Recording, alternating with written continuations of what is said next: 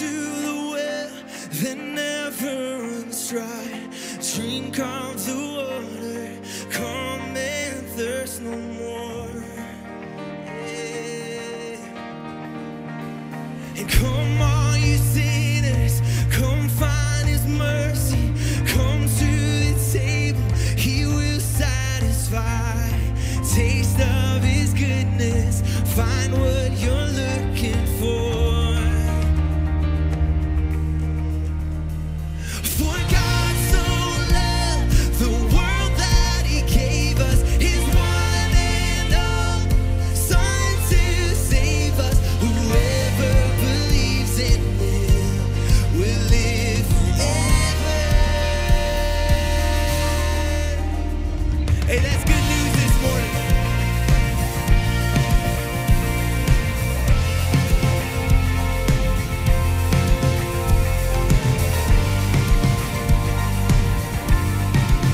Come on, we sing.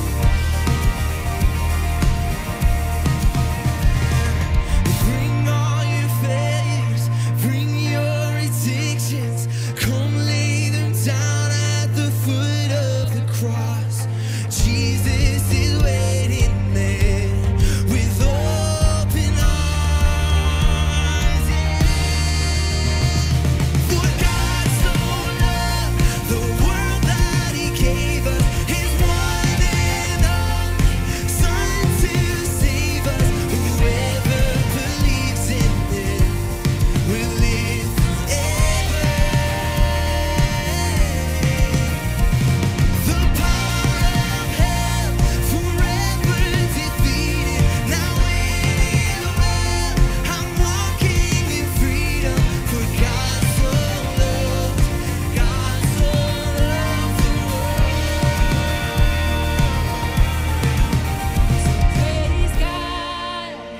Praise God, from whom all blessings flow.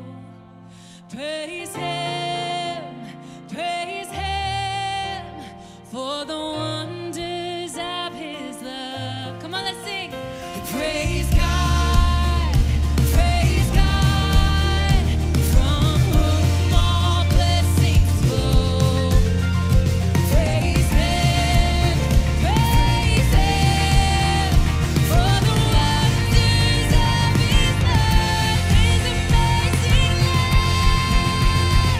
For God so loved the world that he gave us his one and only Son to save.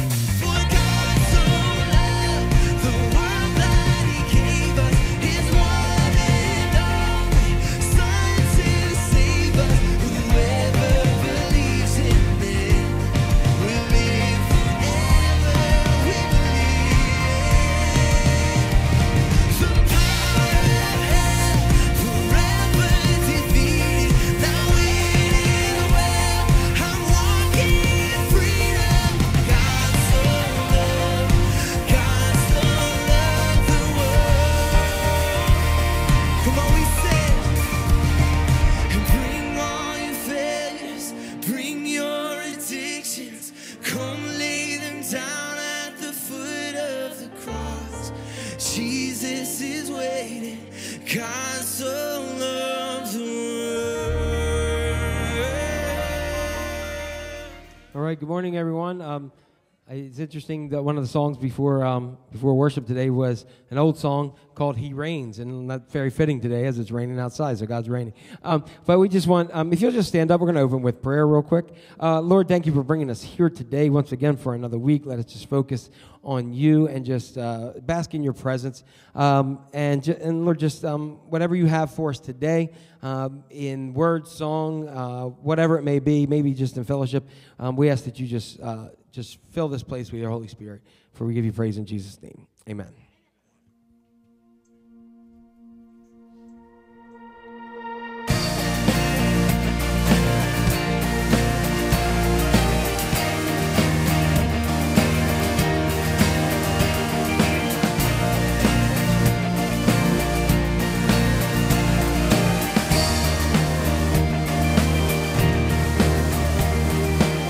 Who breaks the power of sin and darkness, whose love is mighty and so much stronger.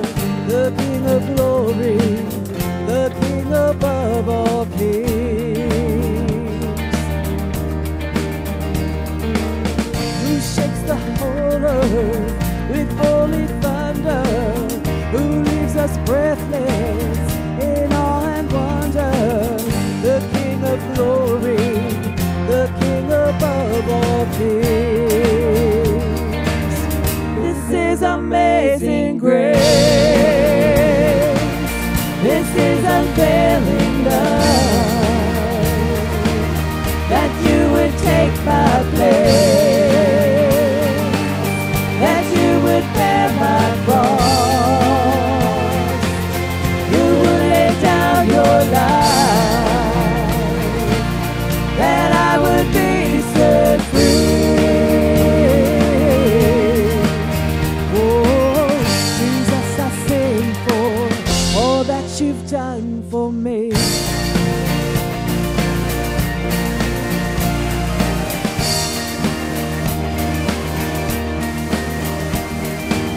Who brings our chaos back into order? Who makes the orphan a son and daughter? The King of glory, the King of glory, who rules the nations with truth and justice, shines like the sun in all of its brilliance. The King of glory, the King above all things. This is amazing grace. This is unfailing love, that you would take my place, that you would bear my cross, you would lay down your life, that I would be set free. Oh, Jesus, I sing for all that you've done for me. Worthy is the Lamb who was slain, and worthy is the King who conquered the grave. Worthy is the Lamb who was slain, and worthy is the King who conquered the grave. Worthy is the Lamb who was slain, and worthy is the King who conquered the grave. Worthy is the Lamb who was slain. Worthy, worthy, worthy. This is amazing grace. This is unfailing love, that you would take my place, that you would bear my cross, you would lay down your life, that I would be set free. Oh, Jesus, I sing for all that you've done for me.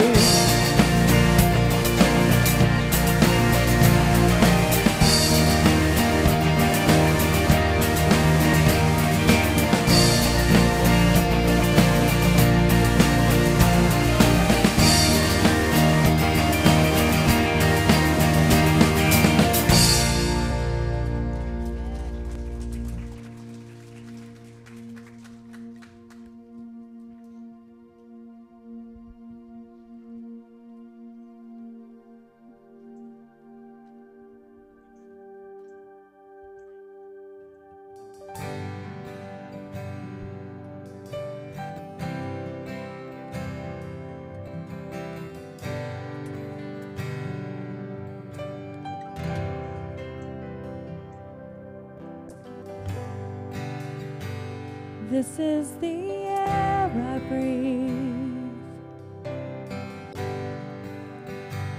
This is the air I breathe. Your holy presence.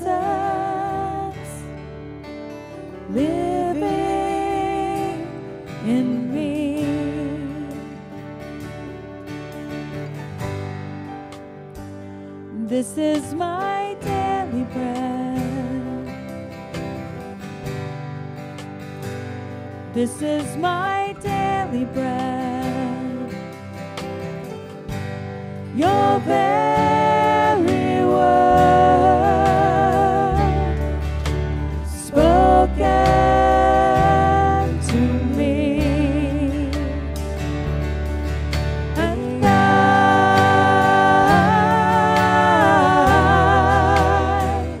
I'm desperate for you.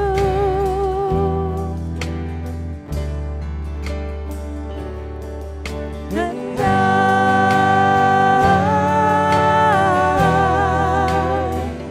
I'm lost without you.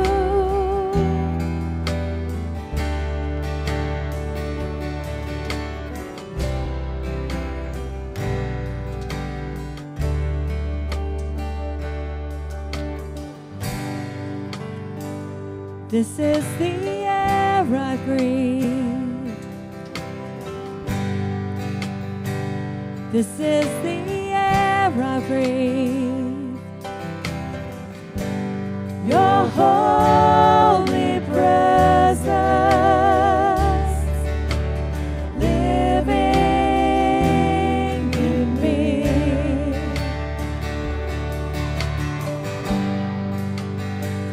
This is my daily bread. My daily bread. This is my daily bread. My daily bread. Your very word spoken to me. And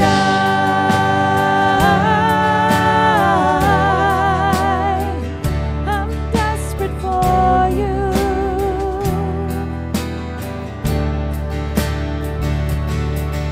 And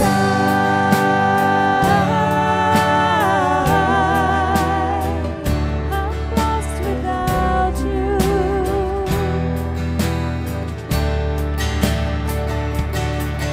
And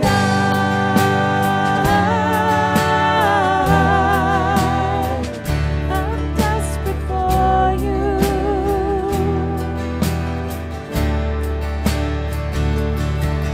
And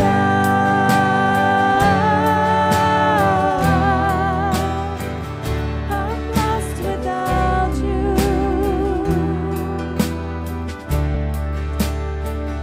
I'm lost without you.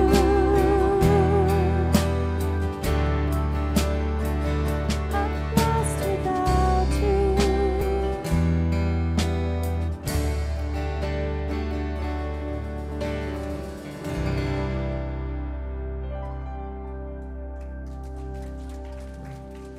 Holy Spirit, we just thank you that you fill this place, and that that you gave us breath this morning to get up, and you gave it for a purpose, as we talked about a couple weeks ago, investing our life here into heaven. And so, God, as we continue in our series today on the Lord's Prayer, as we talk about our daily bread, God, I just pray that you'll just speak to us and just give us that daily bread, your word spoken to us, and even the provision for here today, each day that we focus on you. In your name we pray. Amen. All right, say hello to those around you, and then our children can go ahead and head to our Haven Kids.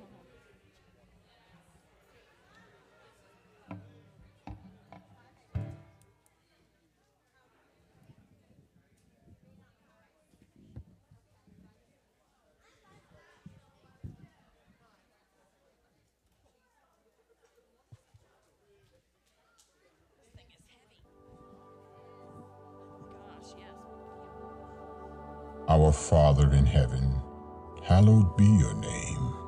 Your kingdom come, your will be done, on earth as it is in heaven. Give us this day our daily bread, and forgive us our debts, as we forgive our debtors. And do not lead us into temptation, but deliver us from the evil one. For yours is the kingdom, and the power, and the glory forever. Amen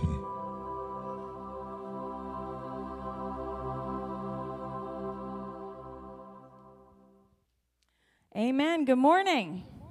How's everybody this rainy day? It's good to see you all. Welcome to Haven Community Church, as Jack said. We're glad to have you all here.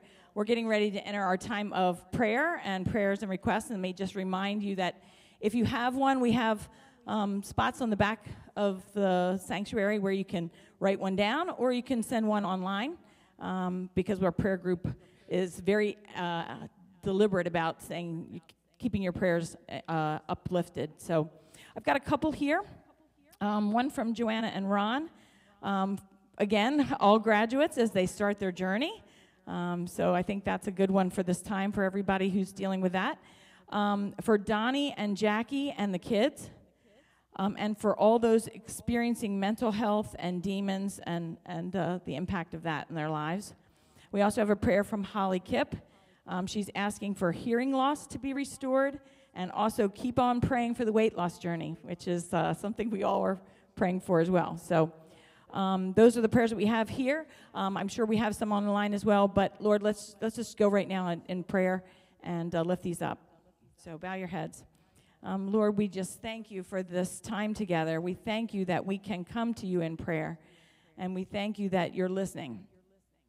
We know Jesus taught us how to pray. We've been learning about that, but Lord, no matter what, the fact that we can just come to you as whatever situation we're in, broken or whole, or praising you or asking for your help, Lord, we just thank you for that honor. And today we lift up the prayers that have been raised here for those who are suffering, for those who have challenges of health or mental health or any kind of relationship issues, what have you, Lord, be in those situations. Lord, we just pray for the graduates who are going on to the next phase of life. Lord, be with them and guide them as they go. And Lord, as we go through this service, may you be in it. May your Holy Spirit come and dwell with us. And we will just give you honor and praise and glory in Jesus' name. Amen. So we're going to go to our announcements now. Before we show the video of announcements, I want to make two special announcements for our Havens Helping Hands missions team efforts that are ongoing. One of them is, since Mother's Day, we've been working on a baby shower for the Cecil County Pregnancy Center. And there's a list in each of the areas, but we've got 1 week. In each of the lobbies, you can get a list. They're in need of supplies to give to mothers in the community. So if you're interested in participating, we've got 1 more week on that. And the second thing is, Paris Foundation is next week, right? And we need lots more meals. How many more meals? I think that we had, there's 90 we have to supply. So if anyone's willing to do that, please join us in doing that. Okay, so let's see what else is going on.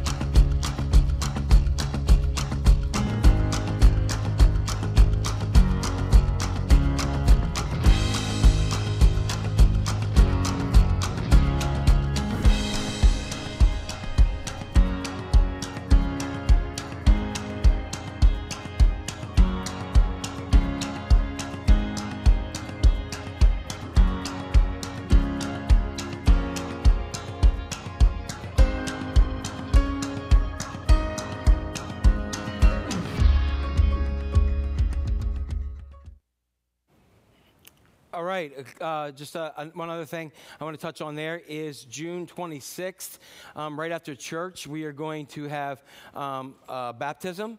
Today would have been a great day. We could have just walked you outside and said, there you go. But we're going to, right across the parking lot over that way, through the woods, is a creek. We checked it out. It's really nice back there now. They've been keeping it up. So thanks to Mike and Tina and everybody else here who keeps that open. Nice little nature walk back there. So, but we're going to have a baptism celebration. So right after church, we're going to just go out there. And anybody, if you want to participate in that, by all means, you can sign up online. If you're not sure and you're here that day and you want to do it, that's awesome. We can do that as well. And you'll get, if you sign up before, we'll have a certificate and things for you to recognize that day. If not, then we'll get that to you later, but because it's about what God does, not what we do. And then we're also planning, like, to have some events afterwards. I think there's a bouncy house, and we're in the process of finalizing some food afterwards. People like food, so you can get a bath and food, right? And jump yourself dry. I don't care, you know. But what was that? Yeah, bring your own towels. We might have a couple, but either way, or drip dry, it doesn't matter. But we'd love to have you participate. If you know anybody, again, if you know anybody who isn't part of the church, occasionally I'll come across people who say, hey, I really want to be baptized, and they may be a part of another church or whatever. This is not Haven baptism. It's God baptizing. It's about being baptized in the name of the Father, Son, and Holy Spirit. That is a Christian thing, not a Haven thing. So I'm more than willing to help that, and we can. It's a nice big smooth path down there, so you don't. It's not like it was where you had to it was a little bit treacherous. It's pretty good down there now. So I'm thankful to Mike and all them for taking care of that. All right, so we have that. And the other thing is, I did not mess myself. I spilled water on me. That is a curse for a speaker, that when you go ahead and you miss your mouth, I don't know how I missed mine, and you get water on you, people say, did he pee himself? No, I didn't. I just thought I'd get that out of the way. All right? Somebody would have said something, and I know it. But anyway, we are in, believe it or not, week 7. Week 7. Last week we kind of took a hiatus, went back to our series on the Apostles' Creed to do that last one on the Holy Spirit, since it was Pentecost Sunday, and it was really kind of cool to me though how they all tie together, and we got some other things there. Today we're gonna continue, and it's going to be called Wonder-ful Bread, and we're going to be talking about that. If you have your Bibles. You can go to Exodus 16. I think we also had a QR code up here. If you want to go ahead and have a digital bulletin, you can do that pulling out your smartphone. Melinda will put that up there for you again, and you can have that. But we are in the series called Living on the Prayer, and we've been going through the Lord's Prayer based off of the the Matthew chapter 6 prayer, not the one in Luke, which is a little bit longer. But we've been going through this pretty much word for word. And what I've been trying to do this year is really with the Creed series we kind of started, and it's the first three words were, I believe in. And so one of the things that I thought it was really good is it's a time where I think we have a lot of things going around, so we wanted to spend the first part of the year finding out what do we really believe as Christians. So that's why we spent that time with Creed. The other thing is, for many people, prayer is very scary. If you're in a group, a lot of times, you can say, okay, who would like to pray? And everybody sits there and they kind of hide in the open, not me. Or they'll be like, Or like when somebody wanted me to read Shakespeare in high school, I hid behind the person in front of me in the desk, and we'd yell at my friend's name. Daryl wants to do it, and they'd say, okay, Daryl, and I'll be like, yes, But we're kind of like that when it comes to prayer. Prayer is just basically a conversation between two people who are in love with each other, between us and God. And he loves you, and we love him. And that is our communication with God. And the way I say is, if you're afraid of if we're afraid of prayer, we want not to be, because the disciples who were good Jewish boys who were trained in Jewish prayer, they understood all those things. They were bar mitzvahed, every single one of them. And so they understood what it was like to pray. But there was something about the way Jesus prayed that was different than how they prayed. And so they said to him, teach us to pray. And so that's what we're kind of doing. We're learning, teach us to pray. And Jesus never intended for a Lord's Prayer. Matter of fact, I found this week where it said, somebody said they believe that it was wrongly called the Lord's Prayer. It should be the disciples' prayer, because Jesus was saying, this is for you. And Jesus kept the same model of prayer. If you want to know what Jesus' prayer life is, right here it is. How do I know that? Because he did the same thing, remember, in the Garden of Gethsemane, the same pattern of prayer that we have here. So, we are looking at some things, and today we are going to talk about give us this day our daily bread. It's 7 words, but they're extremely important. And if you go to James chapter 4, which is written by Jesus' half-brother, it kind of summarizes a lot of what I'm going to share today, and it's simply this. You do not have because you do not ask God. That's simple.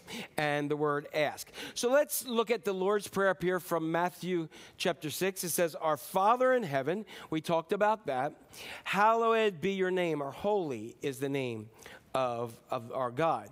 Your kingdom come means he reigns, not like outside, but he reigns and is King of kings and Lord of lords. And we pray for that kingdom to come and his will to be done. Remember, we talked that week, it's kind of like letting go and letting God. That you say, hey, I want you to be the ruler of not only my life, but of everything here. And I want, here's what I'd like to have, but your will be done in my life.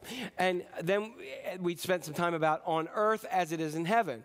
And we talked about, you might remember this, we spend too much time investing in the dot rather than the line, because the dot is only one little part in life. And we spend so much time investing our lives in things that are just minutia.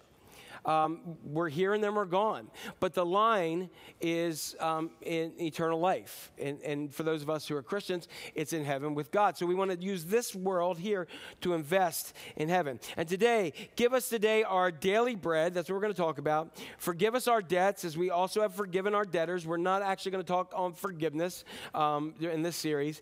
But next week we will touch on and lead us not into temptation, but deliver us from the evil one. And then we'll wrap up this series.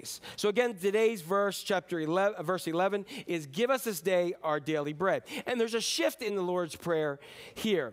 It's a focus from on God and his glory to us. So basically we have a shift from your, about God, to our and us. For instance, your name, hallowed be your name, your kingdom come, your will be done. That's all in the first part. And then we have this shift that goes and give us today our daily bread and forgive us our debts and deliver us from the evil one. Now, if you just took this last from where we're going now to the end, you would think this is a very selfish prayer. It's not like please, it's give us this day. But the thing is, we can be cool with that because we've already set up who God is. Okay, so we just don't jump in. Usually many of us jump in prayer and say, hey God, I need this. Rather than telling him how holy he is, he's King of kings, and we want his will to be done. Then we say, give us. Everybody got that? So it's not wrong to do that. It's just different. And the bottom line is, our Heavenly Father wants to give us something. He wants to give us good things.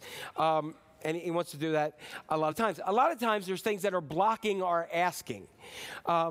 Like some people would say this, I know a lot of people who are worse off than me, so I'm not going to bother God with that. Anybody ever heard anybody, or you may have even felt that way, like this? But God cares deeply for your need. God is not up there thinking, well, you know, Jack, I got a little bit more important things to do, like running the universe. You're bothering me with this trivial stuff. There was an old book called God is in the Small Things. And God cares about those small things. God is not somebody who does not care. He's a loving Heavenly Father, and he cares for the simple, ordinary, day-to-day things of life. Anybody ever heard of Stephen Hawking? Okay? Stephen Hawking, one of the most brilliant physicists and cosmologist, not people who put makeup on, but somebody who deals with the cosmos. He died in March 14th, 2018, at the age of 76, after living with a motor neuron disease that he dealt with for more than 50 years. Many of you may have saw the movie that was based on his life. And I found this quote that he said. He was not a believer, and he said, "We are such insignificant creatures on a minor planet of a very average star in the outer suburbs of one of 100,000 million galaxies. So it's difficult to believe in a God that would care about us or even notice our existence." When I heard that quote, it kind of came onto me, this heaviness, that he was so brilliant that he missed out on God. That he missed out on the love that God has for us, and the fact that God does care about us. That's the whole message of the gospel, that yes, we are pretty much insignificant, but God created us and loves us so much that he sent his son Jesus to save us so that we could be with him forever and ever. And so it's a completely different view from the Bible and what the Bible says about God. And many of us, many Christians, have that worldview that Stephen Hawking had. That like, I'm insignificant. God could care less about me. But that's not true at all. He cares deeply. Look at what it says in Isaiah chapter 40, verses 26 through 31. It says this: "Lift up your eyes and look to the heavens." Anybody ever look like when it's real clear out? Like where it's so clear that you start to look in the sky and you see stars and you're like, wait, there's more stars up there. Anybody ever seen that when it's so crystal clear like that? And it says, look to the heavens. It then says this: "Who created all these? He who brings out the starry host one by one and calls forth each of them by name. Because of his great power and mighty strength, not one of them is missing. Why do you complain, Jacob?" Jacob is a reference to the Israelites, and it says, "Why do you to God's people in the Old Testament? Why do you say, Israel, my way is hidden from my Lord, my cause is disregarded from my God? Do you not know? Have you not heard? The Lord is the everlasting God, the creator of the ends of the earth. He will not grow tired or weary, and his understanding no one can fathom. He gives strength to the weary and increases the power of the weak. Even youths grow tired and weary, and young men will stumble and fall. But those who hope in the Lord will renew their strength. They will soar on wings like eagles." Told you God is a Philadelphia Eagles fan. "They will run and not grow weary, and they will walk and not faint." Does that sound like a God who does not care about you? It's exactly the opposite. Exactly the opposite. The lie of the serpent in the book of Genesis was we got in the book of in the Garden of Eden was simply this: that God is not a caring father. That was the lie that Satan used. Satan did not dispute the existence of God.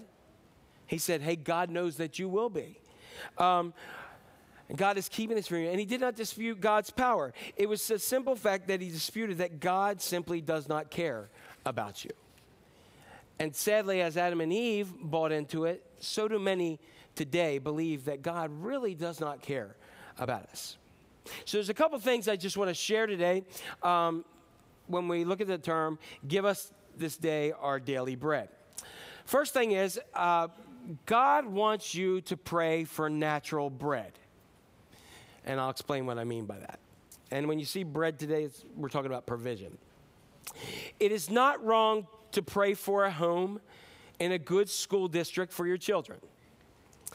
It is not wrong to pray for a job that will be a blessing to you and your family. It is not wrong to pray for a good deal on a car that does not break down every 5 minutes. It is not wrong to pray that gas prices drop significantly.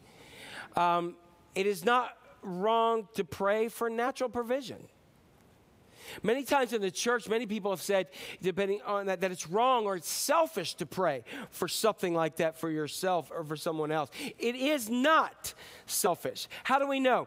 Because the disciples, when they said, "Jesus, teach us to pray," Jesus told them, when you pray, one of the things I want you to do is ask your daddy for daily bread.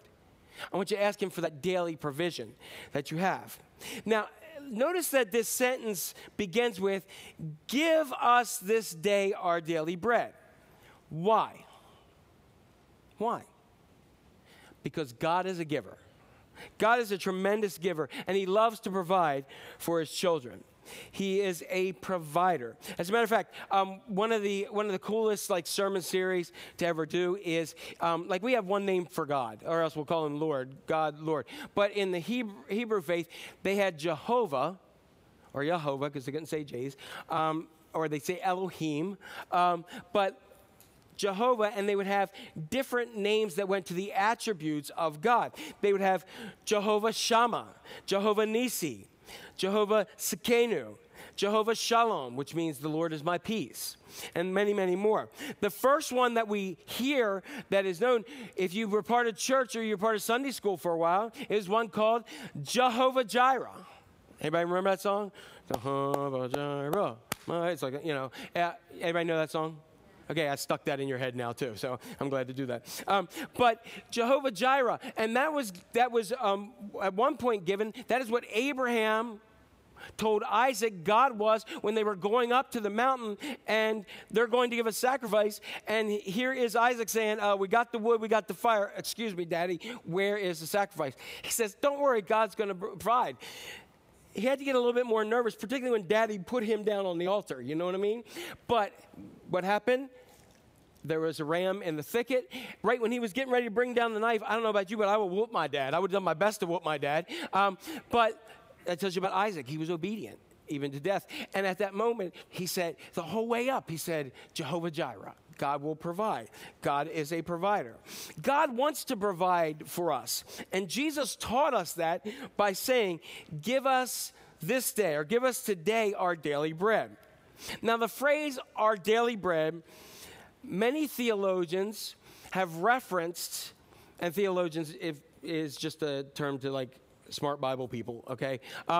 And they believe that this is a reference for Jesus all the way back to Exodus chapter 16, when there's this guy named Moses who went in to Egypt, where God's people were in captivity, and all these plagues and stuff happened. I know we all think of Charlton Heston, don't we? And he led them out in the desert. Now, they didn't have food with them a lot, but they were out there for 40 years. And as I said, very much so, men were leading because a 4-day trip took 40 years.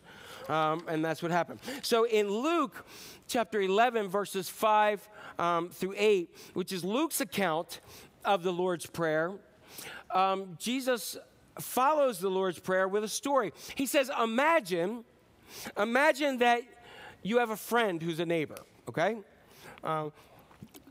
How many of you have a neighbor that, anybody have a neighbor that like at the most wrong times they come and need something? Anybody? I mean, if they're here with you, just say no and shake your head and God will forgive you. But sometimes I'm kind of like that neighbor, I guess, so, but you need something at a certain time. And so Jesus tells a story, and he says it's after midnight. Now, for some of you who were in this culture with lights and everything, we stay up till the crack of dawn. This was a society that and you can go back to an old sermon that we talked about getting rest, that when it went dark, you went to bed, because when it was light, you got up. And so there's several hours that go on here, and after midnight, you hear this on your door. You're like, I am not getting up. And it keeps knocking. And then you hear, wake up, please wake up. I need some bread. I'm going to say, wait. No. I have a friend who came to visit. Well, number one, you need a new friend who's coming to visit at 12 midnight. But he says, Jesus is telling a story. He says, and he came out of town unexpectedly, and my friend is traveling, and he's hungry. And I have no food in my house. Would you please give me some bread so I can go ahead and give it to my friend? Well, if you're like me, your friend's not too happy that you're knocking on the door, wanting something at this time. And he says pretty much, are you crazy? Do you know what time it is? You're out of your mind. Go back. I'll give you some bread in the morning. He's like, I can't wait till the morning. He needs it now. Please wake up. This is really, really important. I need some bread. And Jesus says in verse 8 this, he says, I tell you, even though he will not get up and give you the bread because of his friendship. In other words, he said, you can be best friends, but he's tired. And he's like, a couple more hours, we'll be up. I'll get you then. It's not because of his friendship that he gets up. But Jesus says it is because of your, I love this term, shameless audacity, that he will surely get up and give you as much as you need. In other words, what does that mean? You are such a pest to him. He wants to go to bed. His shameless audacity is, now I need that bread, and he ain't leaving until you give him a roll. And that's what happens. And then Jesus continues here in Luke chapter 11, verses 9. He said, so I say to you, ask and it will be given to you. Seek and you will find. Knock and the door will be open to you. For everyone who asks receives. The one who seeks finds. And the one who knocks, the door will be open. And then he goes back into us and he says, which of you fathers, if your son asks for a fish, will give him a snake instead? Or if he asks for an egg, we'll give him a scorpion. If you then, though you are evil, know how to give good gifts to your children. I love this section in this verse here. Everybody say that with me. How much more will your Father in heaven give the Holy Spirit to those who ask? In other words, what he's saying here is he's saying that guy does not want to get out of bed. And no matter how good of friends they are, he's tired, and that's not what's driving him. What's driving him is that you're annoying and you won't go away. And what he says to you is, you don't have from God what God really wants to give to you because you're not having shameless audacity and bugging your Heavenly Father to give you those things that you need.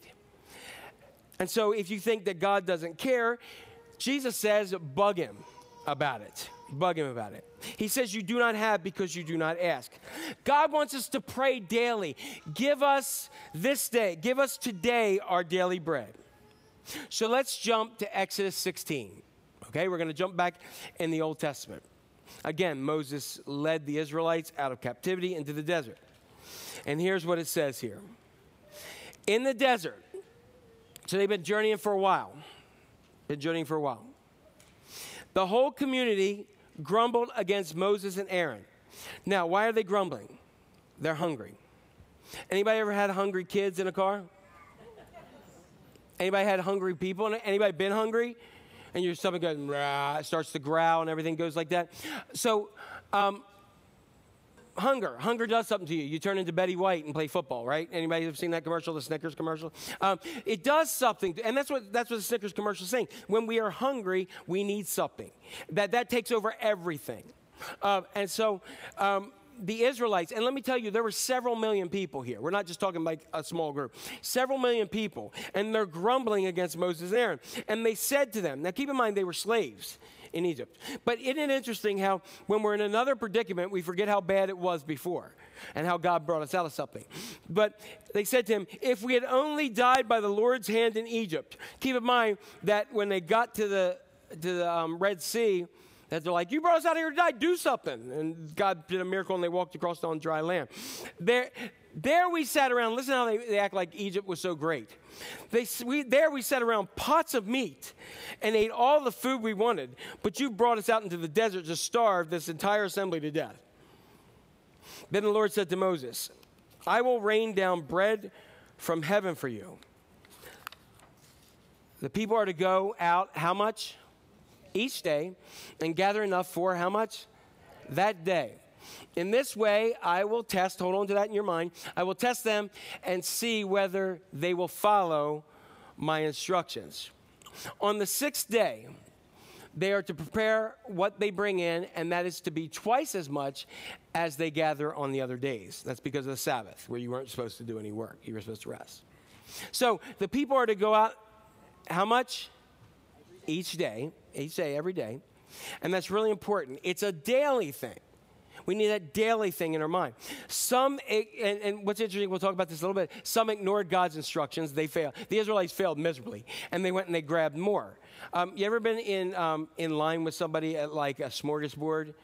You know, like, and you're looking and you want something, and there's like a little bit, and they like put like a whole plate of mashed potatoes, and you're like, buddy, can I have some of those? You know, and you know what's interesting, if you go to the New Testament, when they would celebrate communion, they would have a meal and they would celebrate communion. And Paul actually had to tell people, if you're that hungry, stay the heck home. We're supposed to share that, and what's left over goes out to the poor and the hungry. It ain't for you to fill your belly. It's for fellowship to come together, celebrate the Lord. So, I mean, we've always seen there's always like that one casserole at a church dinner where you're looking at, you're saying, that looks good. And there's that other thing that nobody touches because we don't know what it is. And we're afraid it's going to get up and walk away or whatever. But, and you want some of that. And a lot of times we're thinking about ourselves and we plop it in there. And that's what they were doing here. But why did God give them only daily bread? Why not make them have weekly bread? You know, it'd be like going to the grocery store every day. Like, oh, I got this. Getting your every meal you go for that day, you go to the grocery store. Why did he do that? And you know, I got to tell you, when I read this, sometimes my mind it wanders. I know that's a shock for many of you who know me, but I started reading this and I started saying, you know, Jesus, this is a little bit redundant. Like, look what he says. He says, give us today our daily bread. Isn't that redundant? Like, why didn't he say, give us this day our bread, or give us our daily bread? Why did he say that twice? I believe he did it on purpose, and I believe there's several reasons why he did it. Number one is he wants his people to depend on him to provide every day. Israel is eventually going to be going into the promised land, and it's a land flowing with milk and honey, and has grapes and all kinds of stuff there. And when they get into that promised land that has all this stuff, they're not going to need that manna from heaven anymore. And then, because of the provision of the promised land, they're going to forget God's provision that he provided in the desert, and the fact that the promised land is the way it is because God provides it. They will forget about God. The second thing is, he wants his people to know that whether it's in the promised land or in the desert, ultimately, everything that we have comes from a giving, gracious Heavenly Father. And that he is the sustainer, he is the provider of all things. So what we see is God created us in this daily way. If you don't believe me, we sleep. We have something called a circadian rhythm. That we sleep, and and it's a 24-hour cycle is what we live by. God designed our digestive system, and he created us to eat daily. Why didn't he design us to eat monthly? Like, you know, just a big meal, and then we're good for the month. And I know some ladies who had babies would love if he designed us that way so they weren't up every 2 hours all night. But I think he did it to remind us to depend on him daily. And most of us as Americans would rather pray, give us our yearly bread. You know, we can plan out for the year. We get our yearly bread, and we're good, and we have that. That way we don't have to think about it for another year. I know I'm taken care of. But God wanted us to be dependent on him. And I believe there's another reason. There's a higher reason. God also wants to not have us depend on him, but God wants to have a daily relationship with his kids. God wants to have a daily relationship with his kids. You remember, like, when those of you who have kids that maybe have grown a little bit, you remember when they were real young and they always needed something? Anybody? And you said what? I cannot wait till you go. I mean, like when they're potty training, somebody come wipe my butt. I'm like, yeah, great. You know, I totally bribed Judah. I bought him, if he went to the potty train well, I bought him a race car set. Yeah, call it bad parenting. I don't care. After 10 years of diapers, I was done. You know what I mean? And so, I mean, but it's like, Daddy. You're like, oh my gosh, you know. And as they get older and they start to do things, you're like, they don't need me anymore. You know, or you don't hear from them for a while. You know, like they're out living life and being successful or whatever else, and you don't hear from them, and you're like, have you heard from, like most I have these conversations, you heard from Jacob? No? You okay? Guess so. You know, you send a text, are you out there? Hello?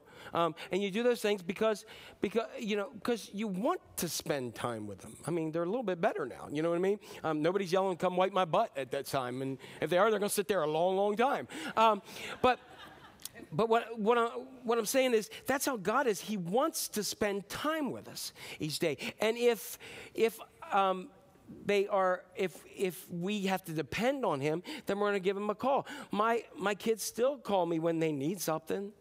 You know, whether they're not, hey, I got to ask you a question. I'm like, how much is it going to cost? You know, I mean, that's there. But when they need me, bam, Dad goes into action. It's nice to be needed still, and sometimes, all right? So let's go back to Exodus chapter 16. When God provides manna, it was this seed that was kind of like a seed mixture, like a dough kind of thing, you know, on the ground. And after the dew disappeared, there was this stuff, manna. Now here you go. I'm going to ask you the 24-karat gold question. Does anybody here know what manna means? Anybody? Y'all scared to answer, aren't you? You're like afraid I'm going to throw something at you. Most people would say bread, but that's wrong. What does it mean? I'm going to show you right here. In verse 15, it says, when the Israelites saw it, they said, what is it? Now keep in mind, several million people, the dew goes and this dough's all over the ground. For they did not know what it was. In Hebrew, manna is not God's term, it is their term. They looked at it and said, what is it? So if you see something in today's world which is that you don't know what it is or what's going on, you can go, manna, and you won't offend anybody, all right? It means, what is it? What is it? That's not God's word. God said, I'm going to provide bread from heaven. Moses told them, and they said, what the heck's that? So they went out and they saw it, and then they had to gather it and prepare it. Now, this is very important because God provides the stuff. God provides the bread.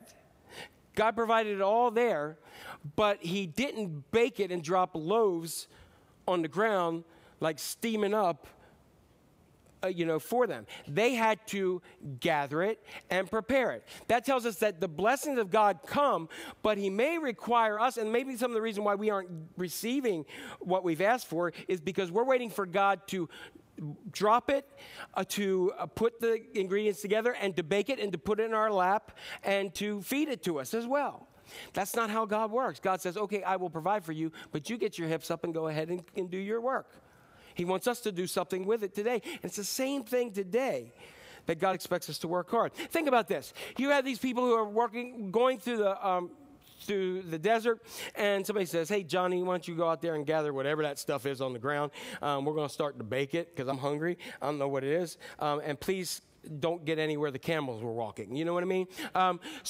That's kind of what's going on here. They didn't know what it was. Now, let's go back toward the end of verse 15. Moses said to them, they said, what is it? He said, dummies. He didn't say dummies. That's my translation. He said, it is the bread the Lord has given you to eat. This is what the Lord commanded. Every one of you is to gather as much as they need. Notice it says as much as they what? Need, not want. Hold on to that. Much as they need. Take an omer, we'll talk about that, for each person you have in your tent. The Israelites did as they were told. Isn't it interesting that when it's something for them, they do what they're told?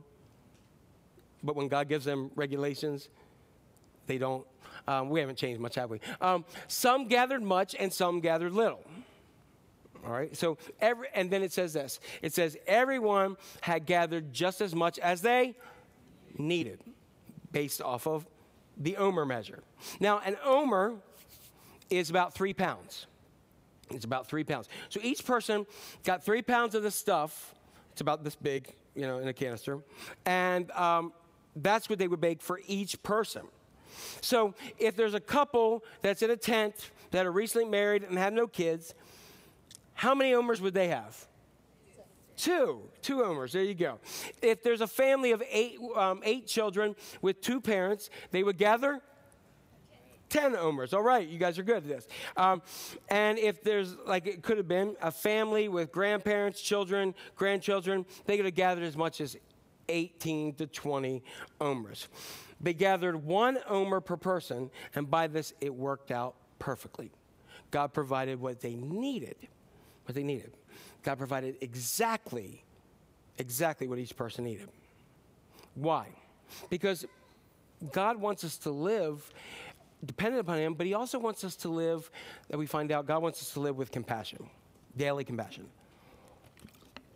In this world, it's kind of, we have times that, sometimes I get kind of pessimistic. Anybody else with me? You know, like there's enough stuff and you start to lose some compassion. But God wants us to live compassionate day to day. If you have how do you know that? Because the way that God gave the measurement of omers. If you have a family of 5, you need to pray for your family of 5, that God would give an omer of blessing for each of them. That if you have 3 children, then you need to pray for the needs of those 3 children.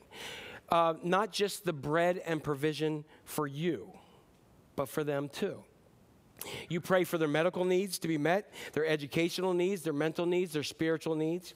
If you or one in your household is going through a difficult medical issue, then every day you need to pray for daily bread from heaven, from manna from heaven for that person to meet their needs. If you have a child who's going through a difficulty, pray for daily manna, bread from heaven, for that, I know I said what is it, but it's associated with bread now, but pray for that bread, daily bread for that child. Here you go, I'm going to kick it up a notch here. If you are a small business owner, maybe you have 5, 10, 15, 20 employees, they may have spouses or children.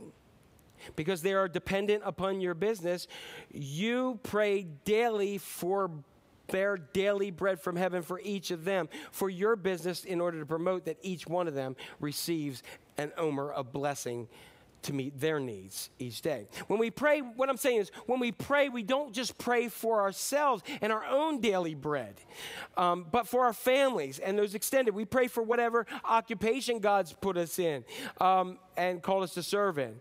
God is saying, you pray for the need and I will meet your need, because provision comes from the Lord.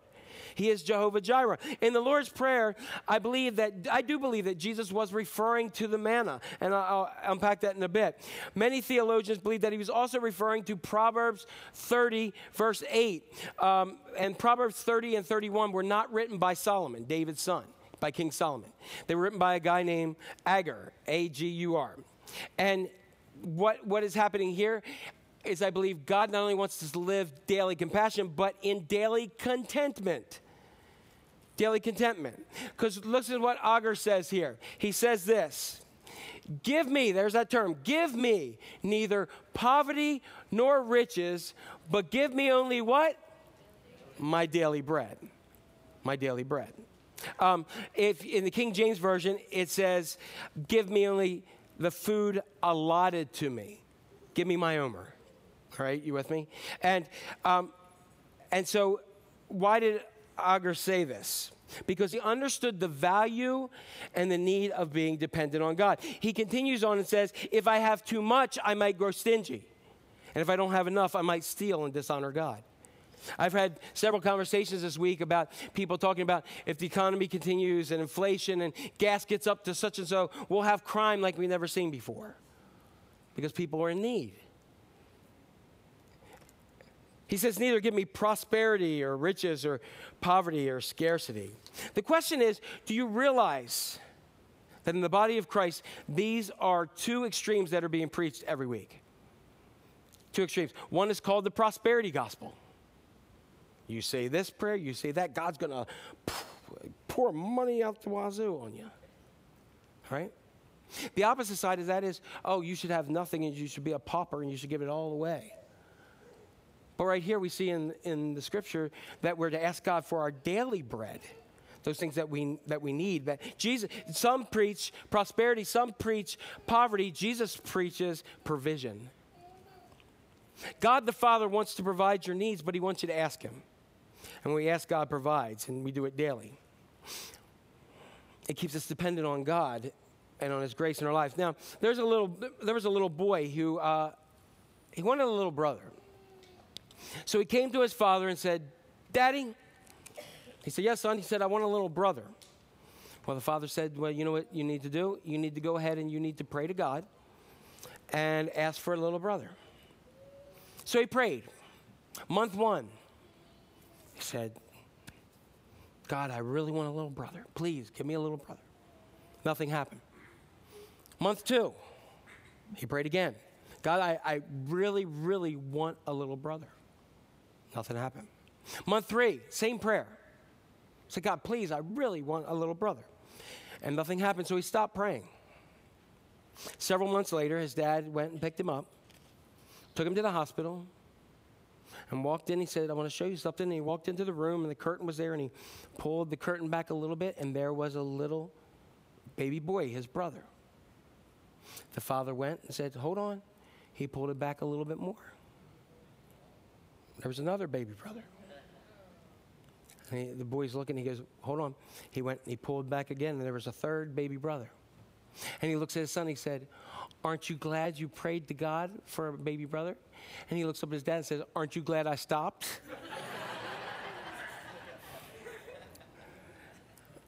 God wants to provide. We just need to ask. The second big thing that I want to deal with, in addition to God wants us to pray for natural bread, is God wants us to pray for spiritual bread. Now, this has been a debate as long as the scriptures, that was Jesus talking about daily bread like physical, natural, or was he talking about spiritual? And the answer to that is yes.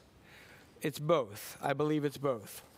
Why? Because God wants to provide for us naturally. It's everywhere throughout the scripture. There's so many things. But also there's a spiritual parallel that we're given in the scriptures. Jesus at one point is talking to what they call the Syrophoenician woman. And her daughter is oppressed by a demon. And in calling her to freedom from bondage, he says, he's basically saying that you're not one of the chosen. And he says, well, should I give the children's bread, meaning the ones who are not little kids' bread, but the ones who are God's people, the ones who have a covenant relationship, a spiritual connection with God?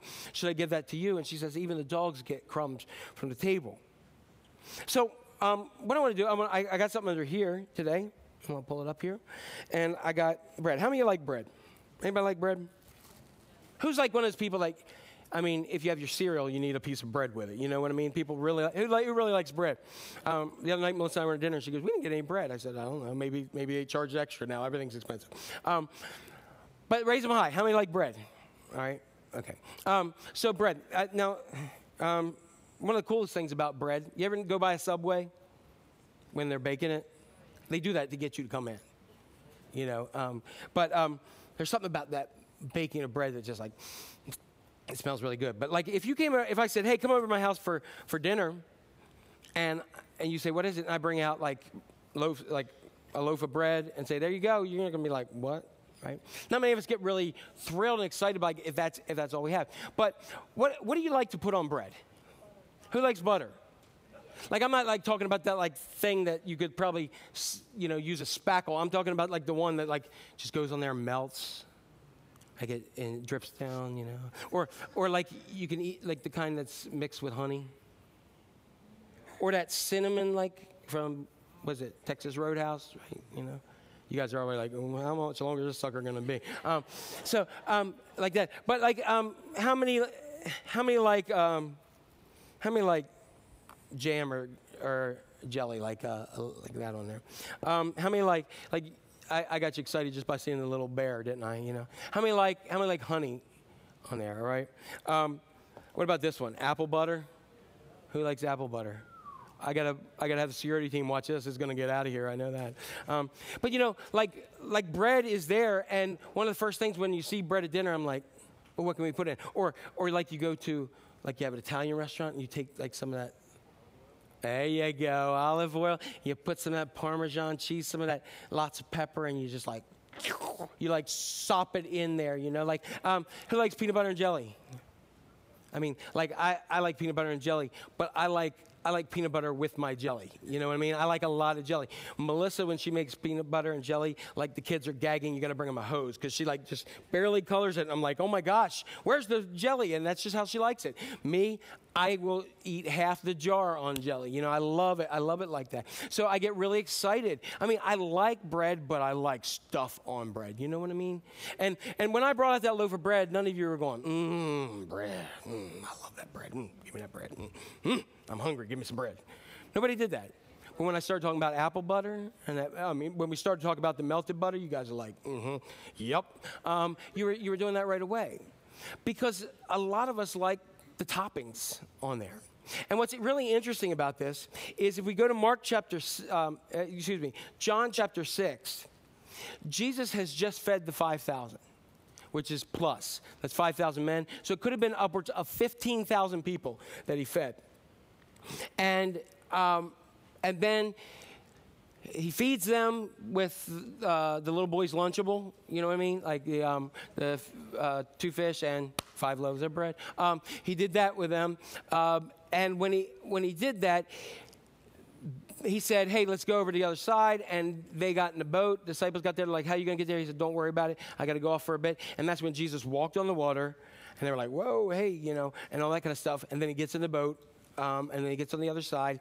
And the people who Jesus had fed met their needs. Why were they there? Many scholars believe that because of the Roman taxation system, many of them were out and homeless. They lost everything. And so when Jesus said to them, feed them, they're like, where do we get this from? And they grabbed the little boy's Lunchable, et cetera, et cetera.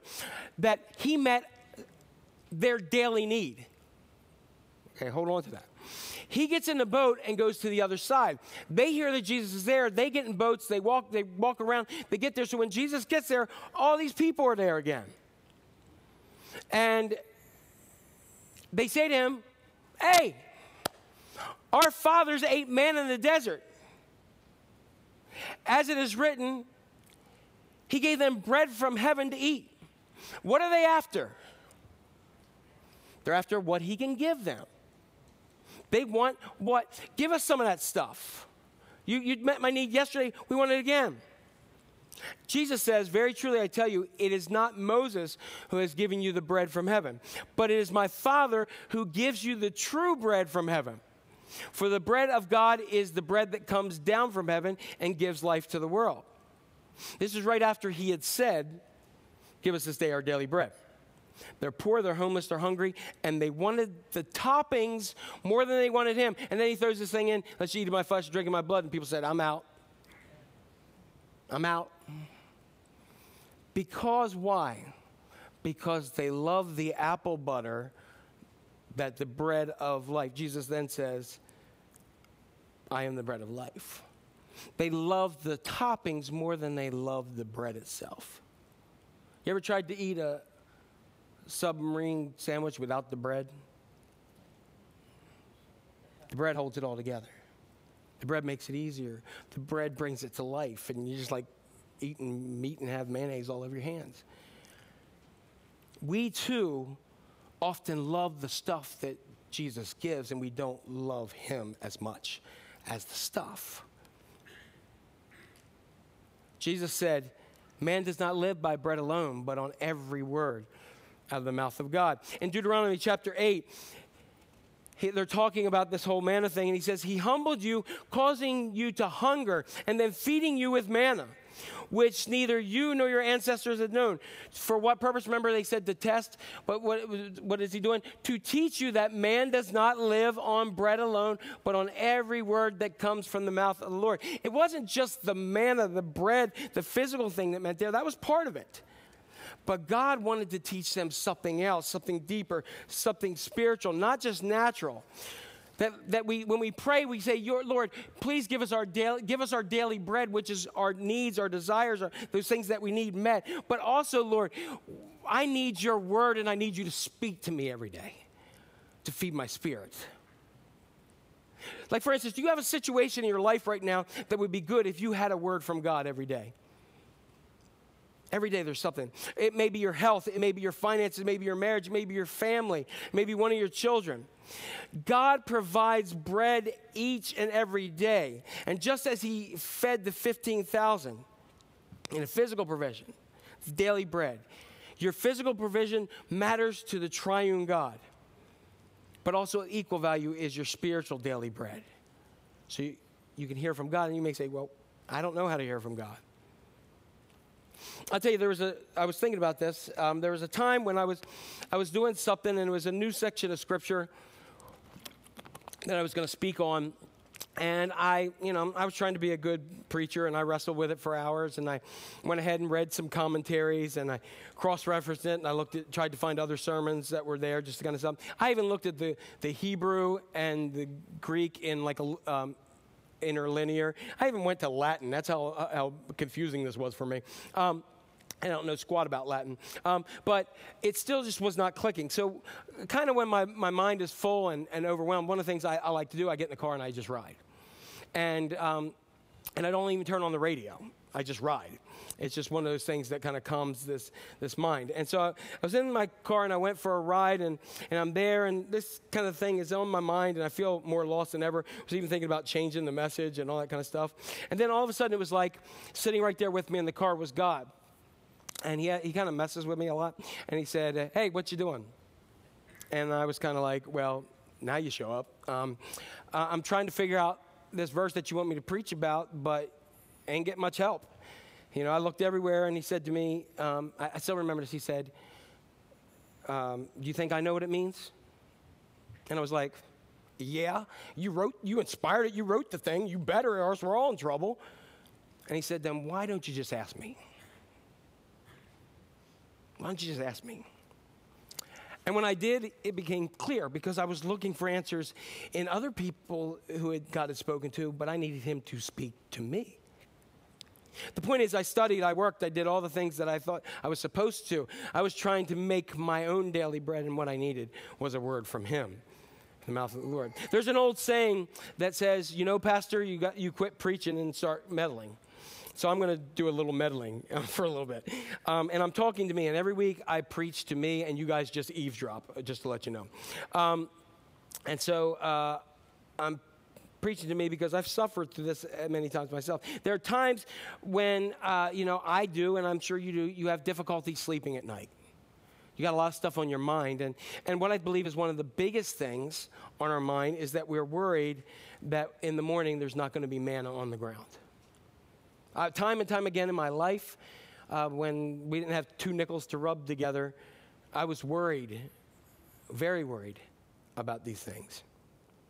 And there's something about worrying and stressing us out that we're at all-time levels. But there's something about us we need to know that when we get up the next day that God's mercies are new every morning and God's manna is on the ground for us. Right after the Lord's Prayer, Jesus says this. He says, do not worry about tomorrow. Yes, tomorrow. Sorry, I put it in your head again. Don't worry about what you're going to eat or drink or about what you're going to put on. This is the Sermon on the Mount, right after the Lord's Prayer. He told him to pray, and then he says, don't worry about that stuff. What you're going to eat, drink, what you're going to put on, in other words, your clothes. Don't worry about these things, for the Lord knows that you have a need, and he's faithful to take care of those flowers and the birds. You ever seen a bird just worry? Where's the worm? Never.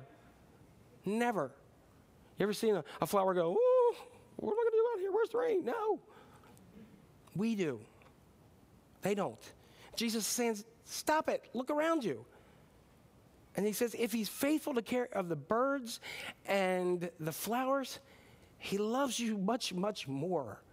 And he's going to take care of your needs. Don't worry about these things. So what is it God wants us to do? Live in daily confidence.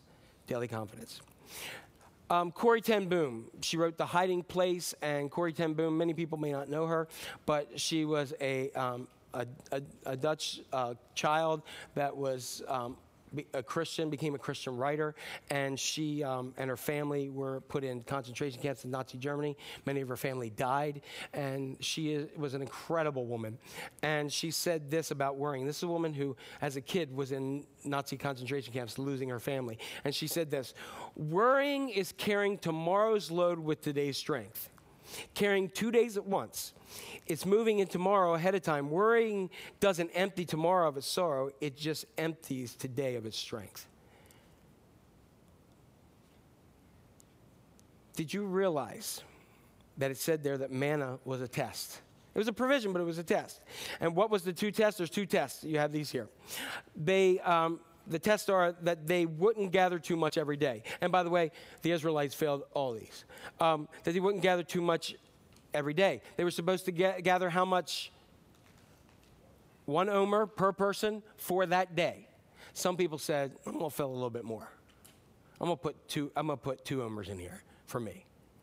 And that's what they did. God did that to test them, to see if they could trust him daily, not for 2 days. Because guess what? I hate to tell you, there's always a tomorrow. And God will provide there. That's the good news. The next thing is, the test was this. That the other test was that they would trust God to provide enough for 2 days on the 6th day. Why was it such a problem? Because the people who had cheated and gathered 2 omers for a couple days, the scripture tells us, and this is the Bible, it says that when they collected extra, they went to look at it, and in the morning it was filled with maggots, right? Worms, and they couldn't do anything with it. They couldn't do anything at all with it. And so they're having to depend. The people who stole 2 on the day they were supposed to take 1 are now going ahead and going, you want us to do 2? The last time we did that, it had maggots. And God says, that's because you didn't trust me. And when they did it, there was no maggots those days. God had provided in those days. He was testing them, and when they kept doing this stuff, God said, how long am I going to put up with you? We do the exact thing. Instead of giving and being generous with everything God has provided us, we often hold a tight grip on everything. We think, God may not provide tomorrow. And it's good to prepare. It is good to prepare, but not at the risk of everything else. What I have learned is if you hold on to more than you need, it will rot. My basement is full of junk that I haven't seen in years, and it's no good. Anybody else with me in here? It's like I got stuff that I just moved from house to house, and it's no good. Now, I'm not saying we shouldn't save and be diligent about those things and prepare for whatever life throws at us, but I believe God is simply telling us this: don't hoard. Don't hoard. Don't hold on to more than what is right. And then they went, and the other thing is, we find out that they went out to work on the Sabbath when some people just took enough for one day and said, because I don't want the maggots, and they went the next day and there was nothing there. So they worked in vain. God created us daily, but he also created us to have rest. And one of the things I've learned, and I'm horrible at this a lot of times, but if you work 7 days a week thinking you'll have more than you do 6 days, you'll do it in vain, and you'll be the one that rots. We're designed to have a day of rest, and we're designed to live daily. It's about anybody, but Chick-fil-A is closed on Sundays. Isn't that the day that you always want it? You know what I mean? They have made it a practice of closing on Sundays from its origin. They have broken that before, but it's only when people are in need, like hurricanes and things like that, they meet the need. According to 24/7 Wall Street, 2 years ago, in 2020, they said not opening on Sundays is costing Chick-fil-A around $1.2 billion in sales. And they said technically McDonald's and Starbucks make more in the long run. But when you break down the numbers, Chick-fil-A is winning. It has far fewer locations than both brands. And while no Chick-fil-A locations are open Sunday, their restaurants are far more profitable than the other two. For example, an average Chick-fil-A in 2017 made $4 billion in sales, while the average McDonald's made $2.6 million.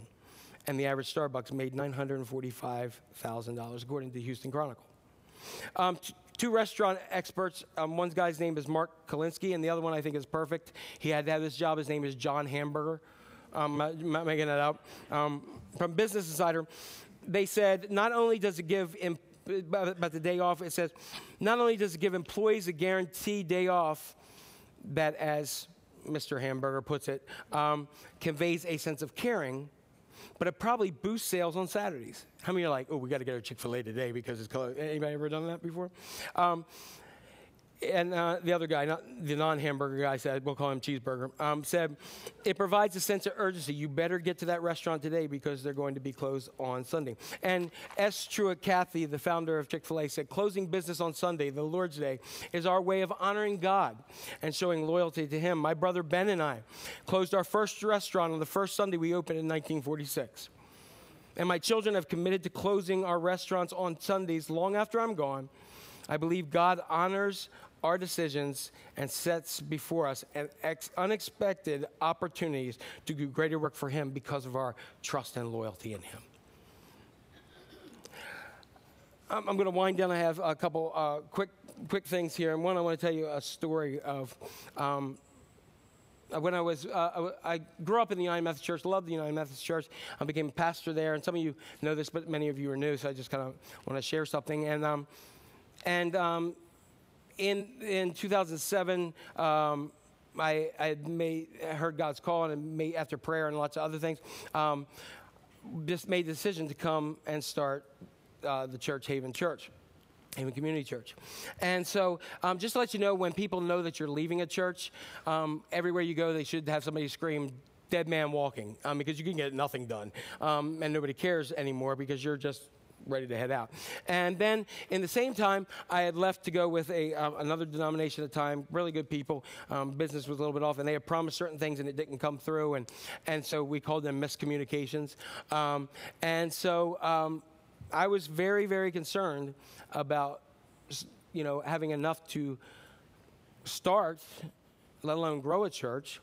And I was really concerned of having a young family, where at the time I was the breadwinner, right?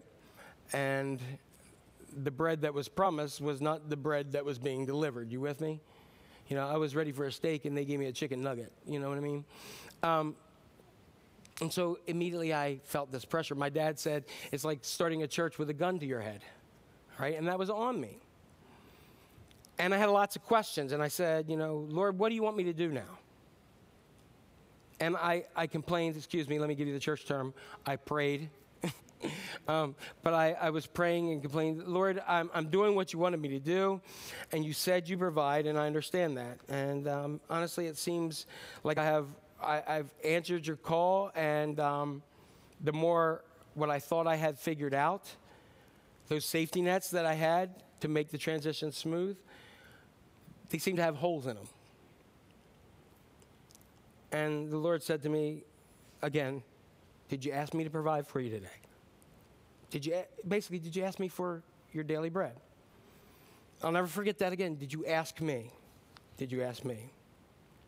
So I was down in Lewis still at the time, at the church I was at, and they had a parsonage office there, and I walked across to the office where most of the people were, and I went to get my mail.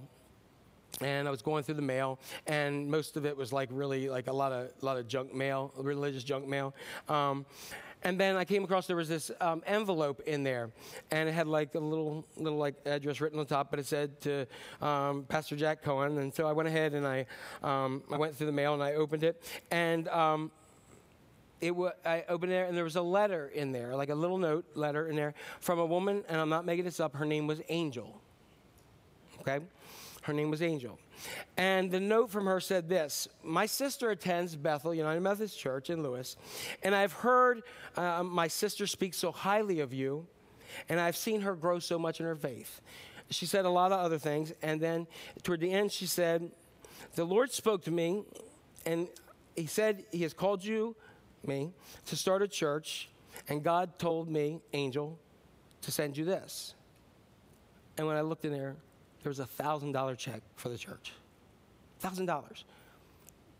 One of $2,000 checks that was the first seed money ever for this church. I'm trying to talk God into my mortgage now, too. I think that would be really good. I'm looking for that angel. But you know what I mean? God, I had no clue, because everything that I've been promised by people fell by the wayside. But God provided his daily bread each and every day. I was reminded of the scripture when I was thinking about this. Before you ask, I will answer. We need to ask God for natural and spiritual provision. I have 2 blanks on the end, and I challenge you to get involved or to go to Right Now Media if you need to get in there. That they go through this week in our prayer course study group. They go through 2 things that they go through 4 things, but there's 2 that I really think are really cool. And one is called Lectio Divina, related to this topic. And it's really a way to really get into the scripture by reading and listening, by meditating on God's word and exploring that, by praying and responding to it, by contemplating on God's word. Another thing is something that some of you may do. Or let me ask, how many of you have ever journaled in your life? Journal in your life. one of the ways that we can hear from God, because that's what we're talking about, honestly, hearing from the Word of God while God is providing for us physically, is to journal to God, start an address to God, put a date there so you can look back and see where God has been moving. Thank Him and put down a scripture that God, or a word that God has for you, and write what's weighing on your heart and what you're talking about with God, and maybe even write your own psalm. And notice and listen and record and maybe put some of your goals down, but ultimately reflect on what God is doing for you. And those two things, that's two of those. But those, I want to challenge you because if you're uncomfortable with prayer, this is one of the best courses I think we've ever done. If anybody's going through it, it really opens up your heart and your mind and makes you very, very comfortable with being able to speak to God. All right. So I'm going to ask that you stand right now as we get ready to close out. I'm going to say a prayer. And so if you'll just bow your head, close your eyes with me. God, I thank you that, number one, that you care. I think a lot of times we get in our mind because you're not answering the way we do or not the way we want or as quick as we would like it, that I think sometimes we just think that you don't care. Nothing, absolutely nothing could be further from the truth. Because, Lord, we know that you have a great love for us. So much so that you, just like the Israelites, you meet our daily needs. And as Jesus taught us to pray, you provide our daily bread. But God, you gave us the bread from heaven to meet our spiritual needs. His name is Jesus. I think it's awesome. I've always thought it's awesome that Jesus said, I am the bread of life. The bread of heaven come down. And in that, Lord, it's pretty cool that where he was born is a place called Bethlehem, which means house of bread. So, Lord, right now, we all need some loaves from your Holy Spirit. Oh, we love the toppings, yeah, but more importantly, we love you, Lord. We love you. You are so good to us. Right now, there's people in this room that are dealing with lots of things, and they just need some of the, they need to hear from you. Some may actually need physical, natural needs met, and God, I pray that you will rain down upon them miraculously what is needed. So God, during this time, as we're here today, and we're going to the time that we give back to you out of generosity and out of what you called from us in your tithe and offering to be a blessing to others, not to keep it for us, but to be a blessing for others. I thank you that when I didn't see the natural provision for this church, that here we are 14 years later, and God, you're still providing. And you're still calling us to reach out into this world. And so for those who are giving, I ask for a special blessing upon that. If you are a visitor, we do not expect you to give. Your gift is just being here and receiving from God.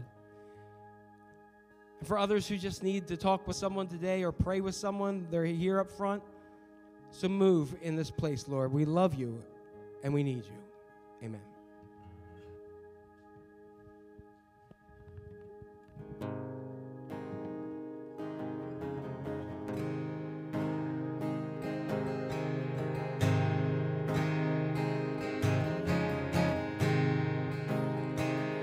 I love you, Lord.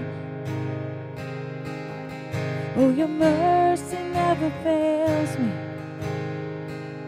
All my days I've been held in your hands. From the moment that I wake up till I lay my head, oh, I will sing of the goodness of God. All my life you have been faithful.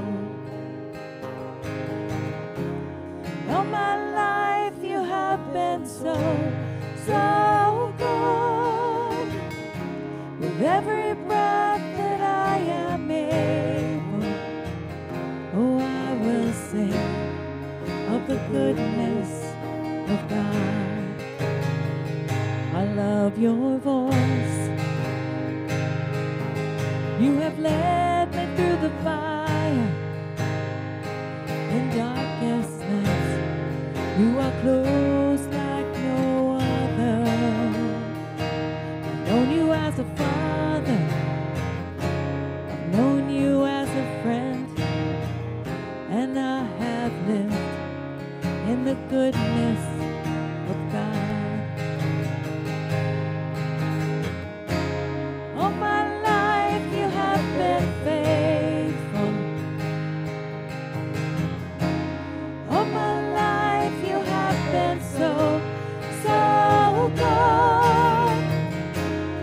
every breath that I am able, oh, I will sing of the goodness of God. Your goodness is running after, it's running after me. Your goodness is running after, it's running after me. With my life laid down, I surrender now. I give you everything. Your goodness is running after, it's running after me. All my life you have been faithful. Sing it out. And all my life you have been so, so good. Every breath that I am able, oh, I will sing of the goodness of God. All my life you have been faithful. And all my life you have been so, so good. With every breath that I am able, oh, I'm gonna sing of the goodness of God.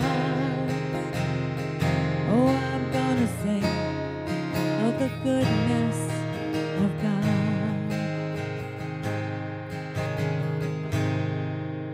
Amen.